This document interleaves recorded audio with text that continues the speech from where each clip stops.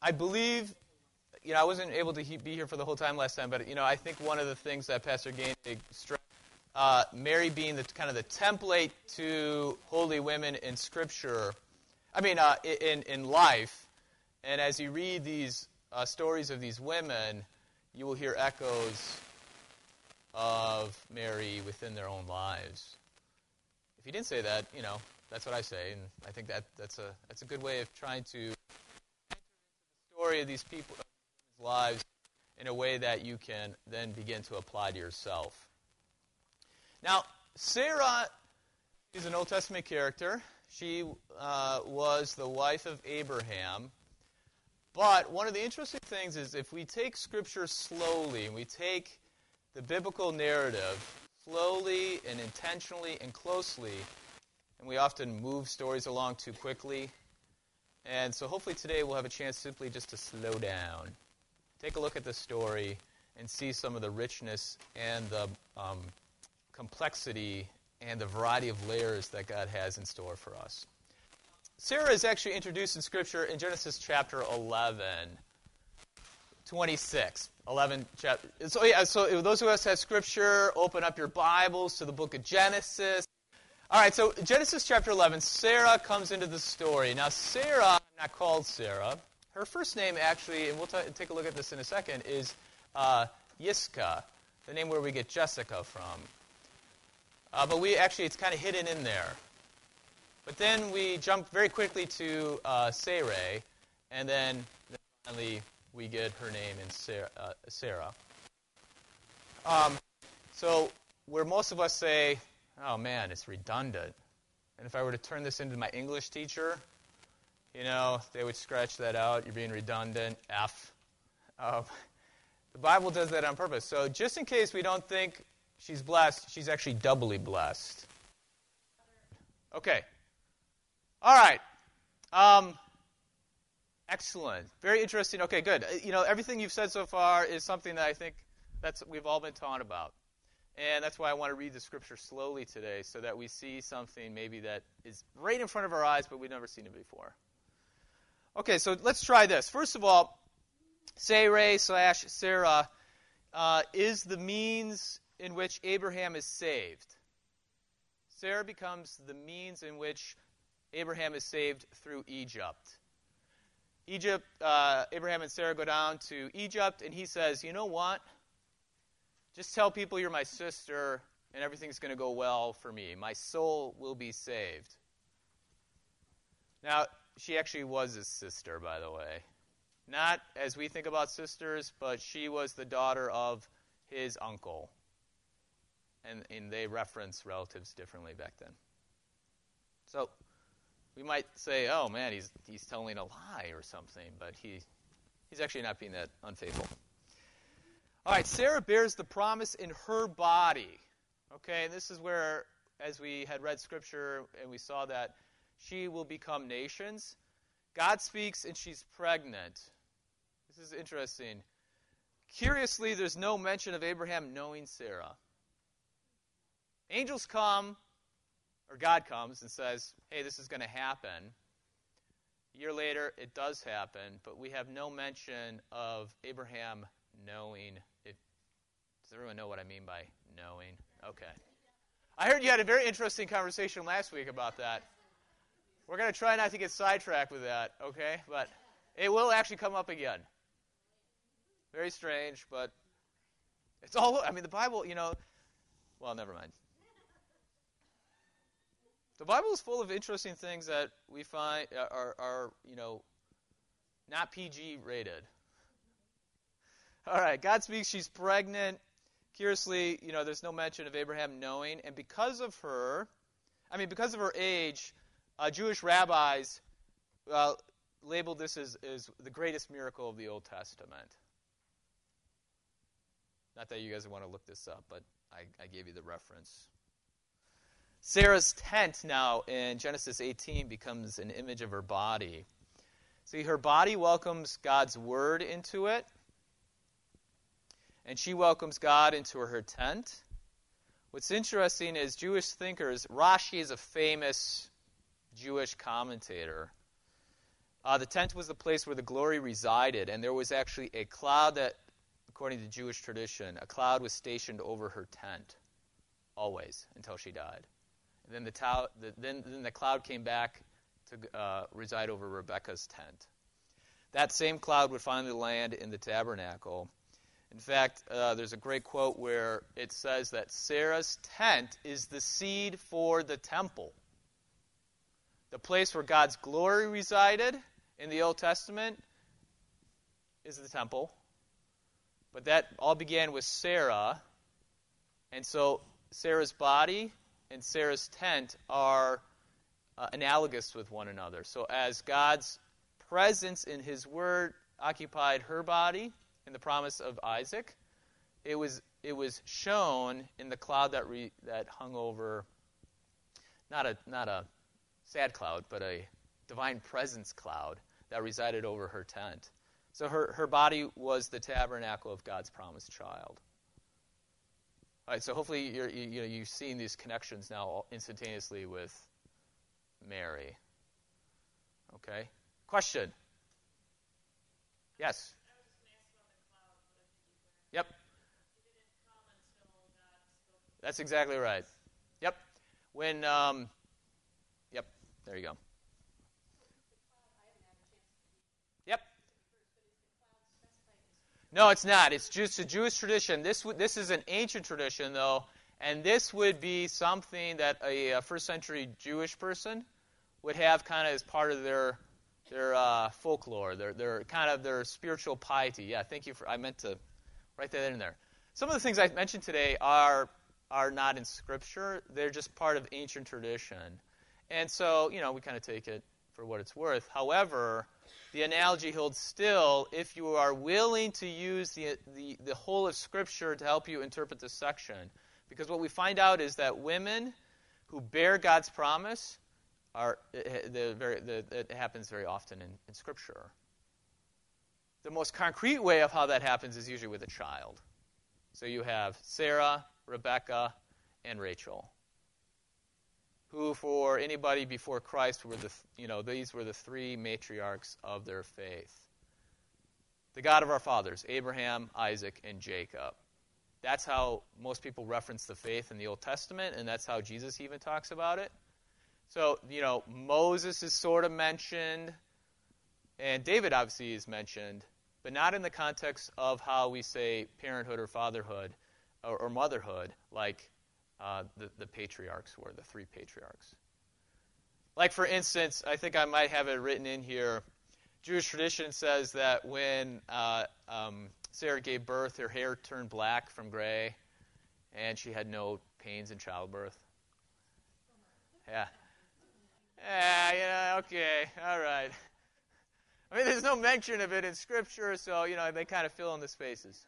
But the whole point is that, this is a miraculous event. I mean, her hair didn't need to change, and her pains didn't need to not be there in order for this to be something special. I mean, she's really old, and she's birthing a child. Okay. One of the interesting things is in Genesis chapter 18, when Sarah responds to God's word, she says, man, after all this time, now I'm going to have my pleasure, which the word pleasure in Scripture can be taken a variety of ways, but I'm just going to we'll keep it small. We won't talk about the robustness of that word. But it comes from the same word as Eden. So finally, in my old age, she has her Eden. So her pleasure, however you want to take it, I would take it simply in terms of the bearing of God's promise, is her Eden, is her pleasure. Obviously, that's a Hebrew word that we don't, does anyone know Hebrew like the back of their hand? They wouldn't necessarily make that connection, right? So, unfortunately, maybe the Lutheran Study Bible mentions that. I don't know, but my Pew edition doesn't mention that. But anyways, that's a very interesting note. Yes? Yes. Yeah, this is all the Old Testament background. Yep. This would be a kind of an archetype for that notion. What we find out, though, is towards the end, it's not, as we begin to apply these things to our lives, even to men, but most especially to women, it doesn't have to mean childbearing, but it means bearing God inside you, the divine presence, bearing Christ in you. So as at the end of the study today, I have 3 columns: Sarah, Mary, and you. And as you bear God's promise, you become, in a sense, I left it as teaching, but it could be a mother. You could understand your terms as a motherhood, even if you weren't married and didn't have any children. Is that as you bear God's promise, because all the women in the Old Testament that bear God's promise become teachers or leaders. Well, so Sarah, who does she teach and lead? Isaac. Who does Mary teach and lead? Jesus. So then the question would be, as bearers of God's promise in your bodies, the presence of the divine presence, the Shekinah, as the Old Testament would talk about it. But in the New Testament, we would talk about the Holy Spirit, Jesus in us. Then women have this reality that they're going to live in. And it's teaching, it's leading, it's teaching. You become very active and engaged in God's will in your life. Obviously, for mothers, it becomes, it's kind of very right there because you have your children to lead. But even for women who aren't married and have no children, it's beside the point. So in Timothy, that's where that's where the ideas come from. Good question. Good connection. Didn't even think about that. So Sarah's joy is her son. That's where we come with laughter. Laughter takes 3 forms. Well, literally the son, Isaac, he laughs. Then the notion of joy, and then also the notion of mockery. And they all come from the same root word. Making fun of would be the mockery bit.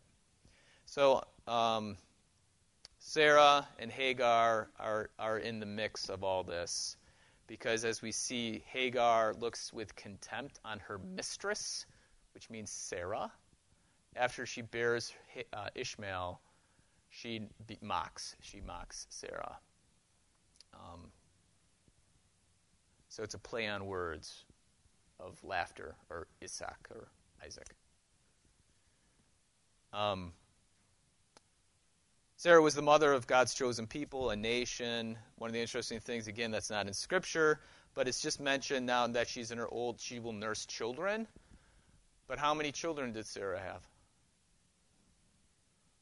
Yeah, it's kind of a trick question.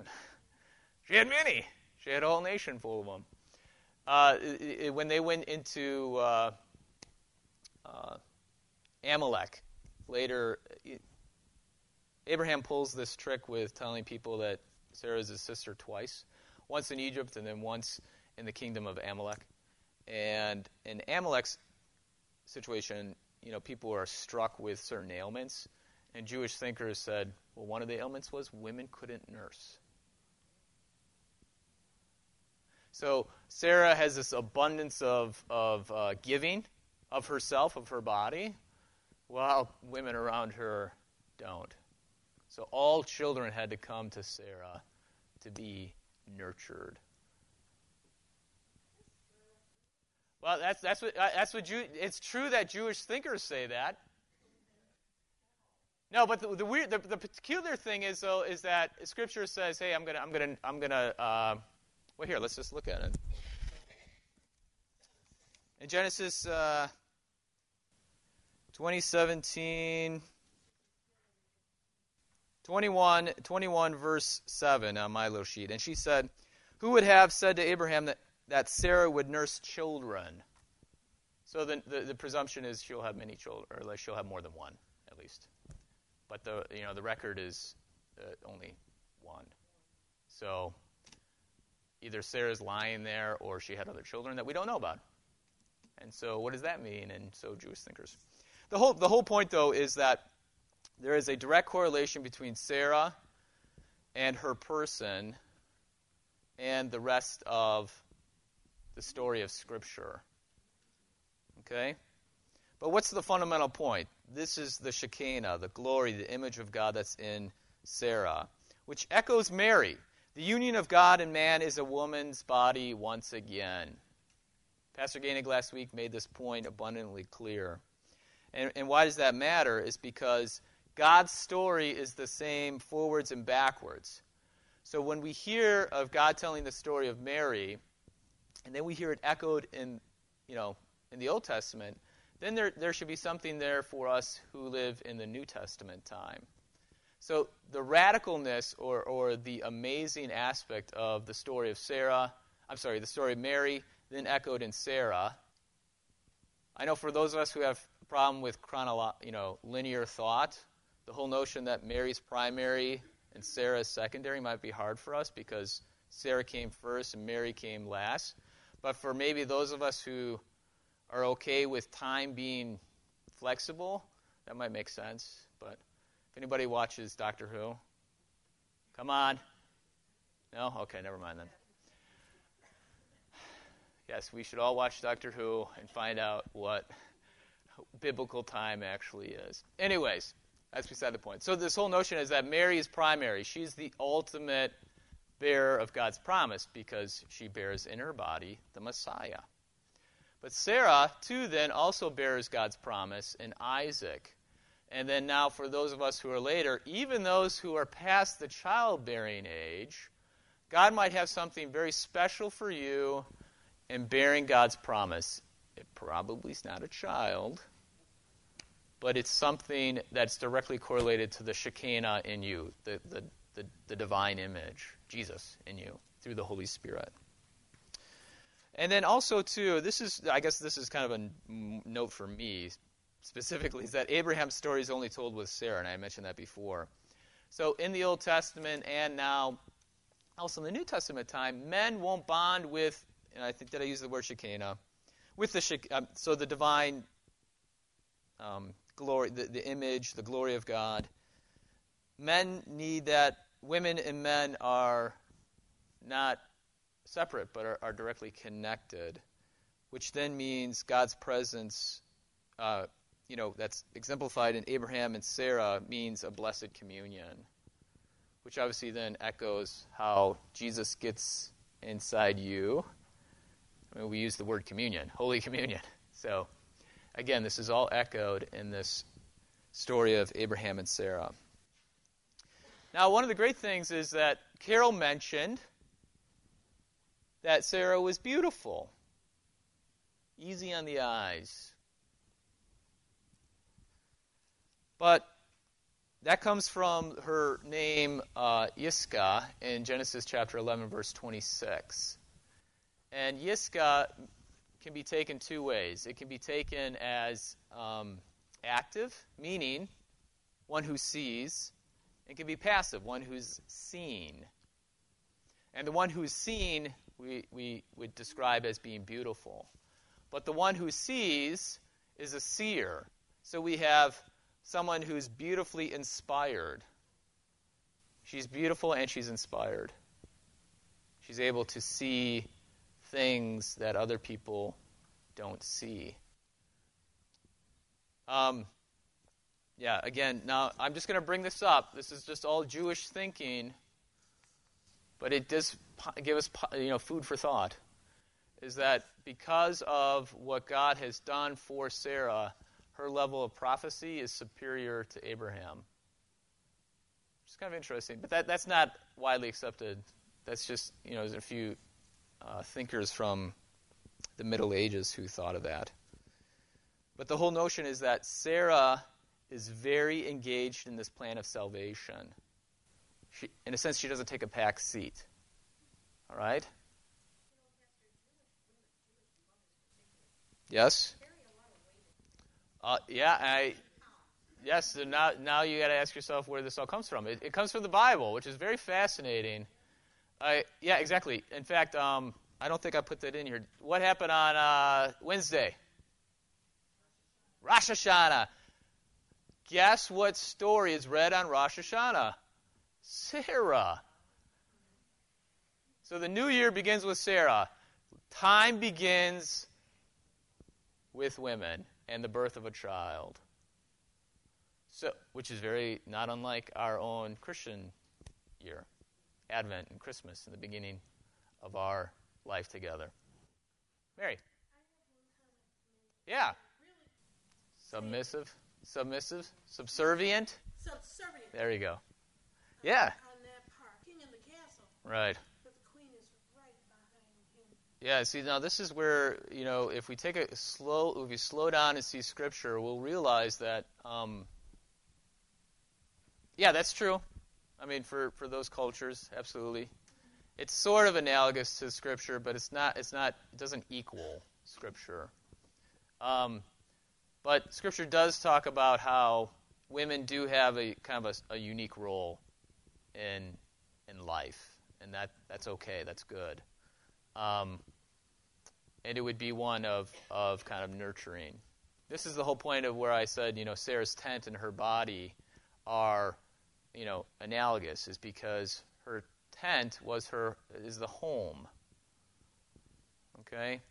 I'm not saying that women's place is in the home. That's why I want to talk about her bearing the promise in her body, and that as women participate in the world, wherever they're at, whether it be at the home or at work, she still bears that promise of God in her body, and thus has a unique role in the world to carry on God's word. So, as you start meditating upon these kind of truths, you'll find out a lot of connections in life, and many more than we could ever just talk about here in the next few minutes. But that's the whole point. Hopefully, we're opening the door to something you haven't thought about before, and as you take it home, you think about it. Carol. Right. Yeah. Now, what's the first question that the visitors ask him? Where's your wife? No offense, Abraham, but I'm not here to see you. I want to see where your wife is. Now, that's actually true, though. I mean, we all think they came to see Abraham, and they did. I mean, this is the whole point. We don't want to create a false antithesis, which we naturally do, which I think a lot of people have kind of taught us to see Scripture as a false antithesis between a man and a woman's world. But we find out in this circumstance that these visitors show up. Yep. Yeah. So we already kind of opened that door a little bit when Abraham says, "Well, hey, what about Ishmael?" He's like, No, that's not what I'm talking about. So we already understand that. I'm sure this is going to be evident for everybody in the room, but men take a little while to catch on sometimes. So Anyways, though, but speaking of this, though, we this whole notion of when Sarah gives Hagar to Abraham, for most of us, our moral bearings go, what? This is terrible. But for some in the Old Testament, this would be a while ago, is that they actually see it as a sign of self-sacrifice. She basically gives up herself in order for this promise to happen. Now, the reality is she's wrong. I mean, that's true. I wouldn't necessarily read any kind of intent into the story, because we have to presume, based on what we kind of know about Sarah, is that she's seen something that needs to be done, and she's going to engage in that. Because the reason would be why, did she not trust? Sort of. But not in a way that she thought was, she was better than God. She thought she was actually fulfilling what God had in store for her. But then God obviously showed up and said, no, that's not right. Pastor, would that have been a common practice for that time? Oh, yeah, absolutely. I mean, this is a whole different society and culture where Abraham was obligated, had the responsibility to actually marry Sarah. Yeah. Holly. Does that demonstrate Sarah's faithfulness? Because she... That's what some Jewish people say. It's very interesting. Yeah, the water's muddy on that issue. But see, how people connect it to self-sacrifice is because she was willing to give up herself in order for this promise to happen. what did her son do? He was willing to give up himself. Now, this is a whole different story, but Abraham and Isaac, we all imagine Isaac being a little kid and Abraham grabbing him by the neck and taking him up the mountain. In reality, Abraham is a very old man. If anybody knew Harold Lang, that's about how old Abraham was. And guess how old Isaac was? 20s. He was in the prime of his life. So, I know Abraham was a pretty cool guy and all, but I'm taking Isaac over Abraham in a wrestling match. So Isaac actually showed faithfulness, willing to sacrifice himself. The son of the father gives up himself. So Jewish thinkers would say, where did he learn that from? Well, he must have learned it from Sarah. Well, where in Scripture did Sarah show that to Isaac? In the moment of Hagar. Now, I'm not willing to write dogma on that interpretation, but it does sort of fit. But it's an interesting thing. Yeah. Now, obviously, again, I haven't been doing this so far, but hopefully we hear the Mary in the background. Jesus learning from Mary the notion of, because what does Mary say to the angel? Let it be unto me. Exactly. That is a divine. That's like the divine passive. She's giving up herself in order for God to live and take over. Okay. I think we got a few more things here. So now the beauty part. Okay, we talked about the inspired part. Now we got to talk about the beauty part. The beauty part is, in a way that we don't think about. It's not skin, but it's the presence of God. It's the beauty. It's the goodness of God who resides in her and shows forth to Abraham. And where people have seen that is in the trip down to Egypt. Abraham says, now I see. Well, did he not see it before? Now he does. So the idea is that Sarah reveals the Shekinah, the glory that's in her. And since Abraham sees this beauty, he knows now he is safe. So the beauty of the woman in this circumstance is because she bears God's image in her body. Now I know. Yep, now I see. Actually, the whole word for know is a very interesting thing too, but we won't. That could be another study. Because knowing and seeing, knowing and revelation are all connected. So, as we see here, though, is that Mary and Sarah. Sarah is the first to attempt to heal the wound Eve created. But as we see from Scripture, even from our own thoughts, she isn't the one who fulfills the wound. And when I write fulfill, I mean fulfill. That she's not the one who fills it up with what's going to make it better. Obviously, from last week, we see that Mary's the one who heals the wound from Eve. So while Sarah mimics Mary, we see that because Isaac isn't the one who brings the kingdom of God into existence, Jesus is, who will bring Eden back. Sarah isn't the definitive bearer of God. She's simply a sign that points to Jesus. Points to Mary, points to Jesus. Rather, she's the receiver of Mary's story, which means Sarah's story is fulfilled when Mary shows up. So we have Sarah. Oh, by the way, Sarah means princess. She's a line of royalty. Mary's the queen of heaven. They're both women. The virginity and the inability to bear children mimic each other. They're bearers of the promise. The glory incarnate in Jesus, the Shekinah. Beauty, favored one. I don't know if Pastor Gainig mentioned that, but those are connected. Beauty and God's favor. You can ask him about that. Mother of Israel, mother of the church. So wrapping up, since Sarah's story is only fulfilled when Mary's story is told, perhaps we're encouraged to see the bigger picture, which means our place in this story. If this story is told backwards, then it could also be told forwards. To you today, So the miracle of the virgin birth is echoed in the miracle of a birth to a very old woman.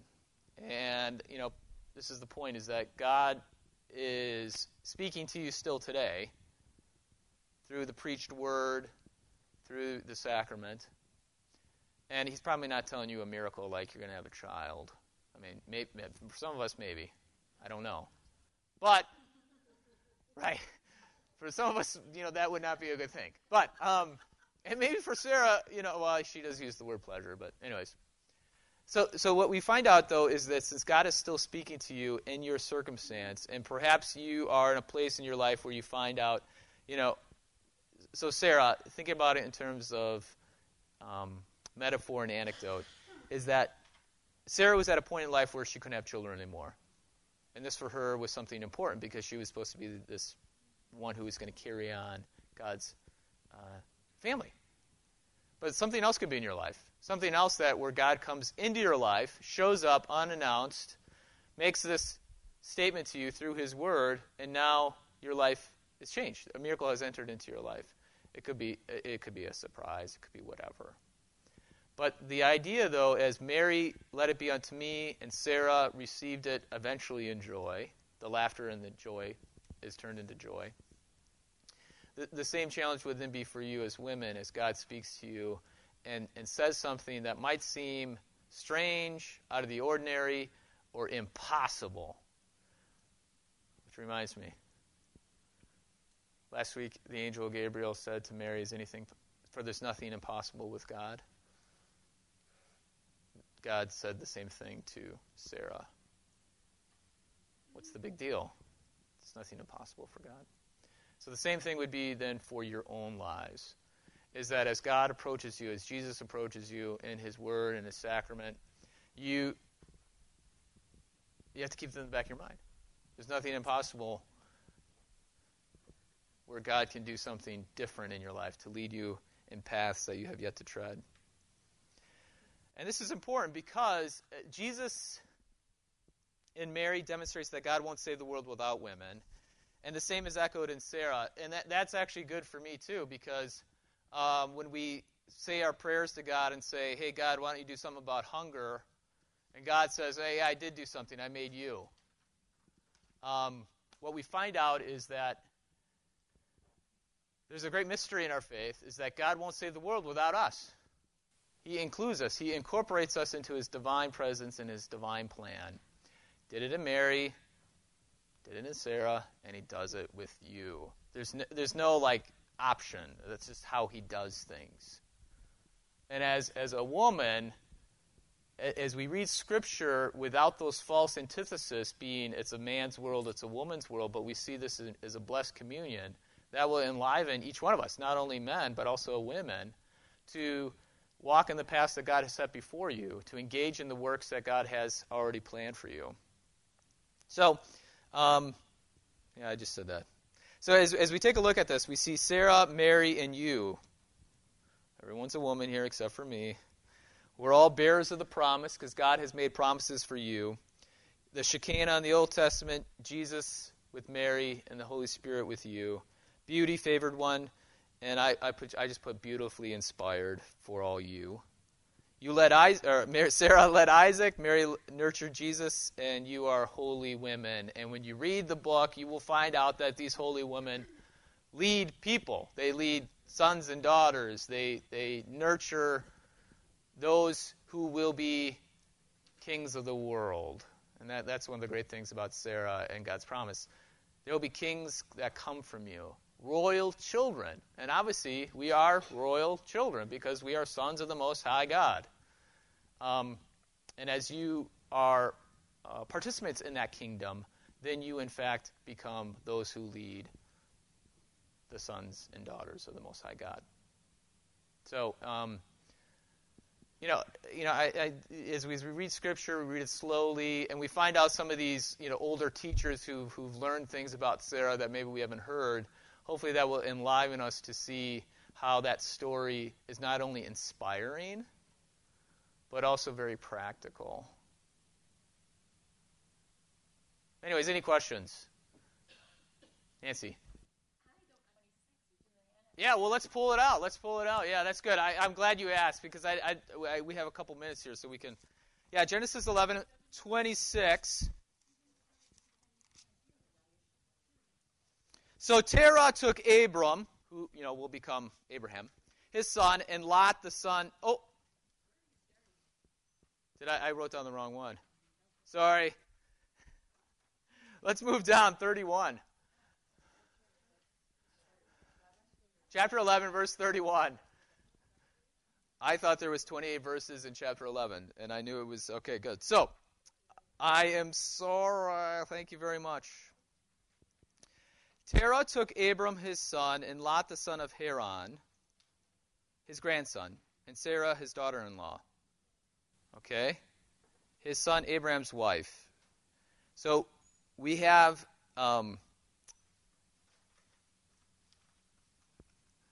Sarah is the daughter-in-law of who, is what you need to ask.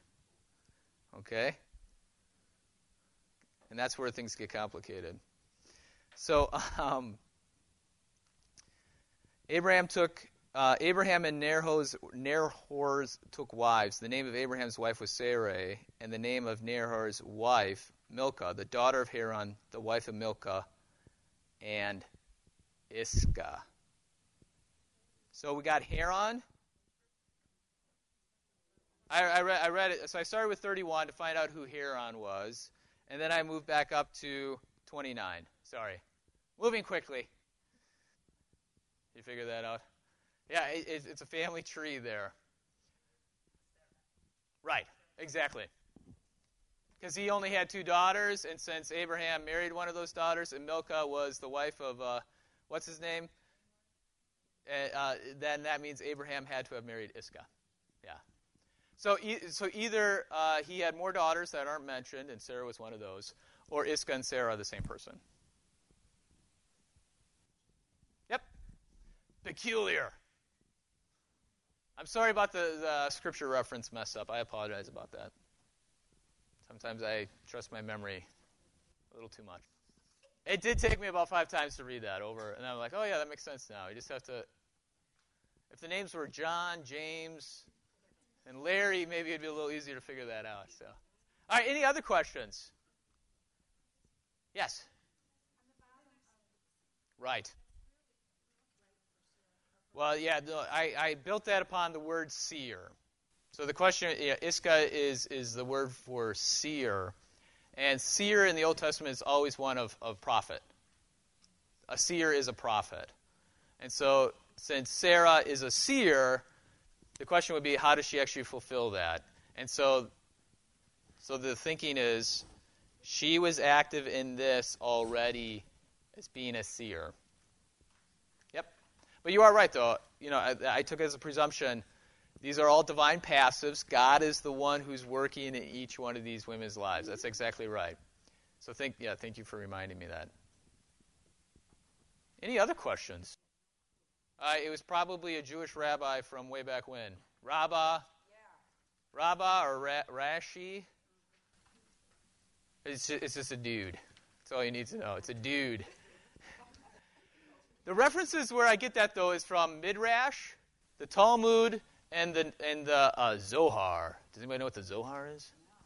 That's the Kabbalah, which is a little mystical Jewish thought, but I think it's kind of fun to read.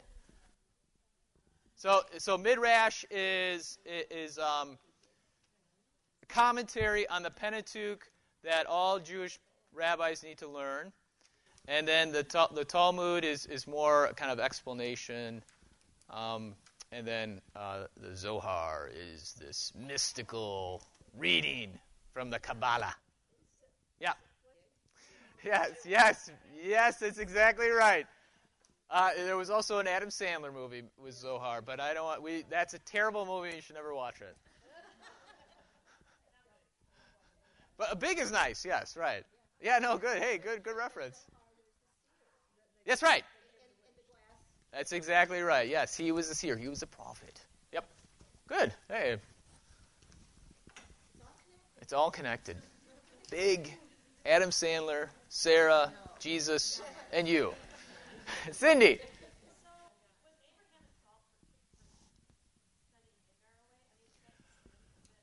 No, actually, yeah, that's one of those things, right? Especially when it comes about, yeah. Now this is a very interesting word. So Abraham says, hey, let's use Ishmael. God says, no, we're going to use Isaac. We're going to use Sarah. Hagar at that moment already has looked with contempt on Sarah. So Hagar, rather being being a thankful woman. Can someone let the kids in? I'm running a little late. We will welcome our children in so that these girls can get to chapel on time. Yes, they cannot be late. Hey, boys and girls. Thanks, ladies. We'll see ya. Walk quickly and swiftly. All right. Where was I? Oh, Hagar. Hey. So Hagar looks with contempt. Yeah, it's okay, Elizabeth. Thanks. Oh, bonk. Come on, buddy. So Hagar looks with contempt on Sarah, and rather than being thankful, Hagar now is taking on this persona that, hey, I'm the rightful one to bear this promise. So now, come again later, and Sarah is a little upset with Hagar. And just a second, sweetie. If Hagar is petitioning Abraham's attention and allegiance and love, this is where the muddy waters of Old Testament morality come out. She sends her away. And what God says because Abraham's like, no, wait, what about my son? Which is understandable. It's his son. He wants to care. And then what does God say to Abraham? Do whatever. Now, this is a very interesting quote, because we have another person who says, do whatever he says. Yeah, Mary says the same thing, which is a fascinating thing. So if we use Mary as a template, Mary throws her thing to Jesus, because Jesus is the one who's the mover and shaker, and Abraham throws it to Sarah. Yeah, no, there's not much said about all that, so that would be kind of speculation on Pastor Nelson's part. So don't take that too seriously. So anyways, for some reason God says just do whatever. So I don't know why God would say that, because if Hagar is going to be let out to expire, well, what's the great thing? Yes. Yeah. He'll take care of her. So there's kind of a happy ending. Right. Shows up. Right. Yep. And that's it. That's all the Bible says. So I don't know what to say besides that. It's not a clear answer. Well, that's exactly right. But I think one of the great things is that we have this tendency to think when our lives become complicated and messy, we look to the Bible for very clear-cut answers, and all of a sudden we find more of the same. Which is actually, to a certain extent, very reassuring to us that God actually understands what we're going through. It's not just you. Yeah, exactly. All right. I'm going to turn my mic off.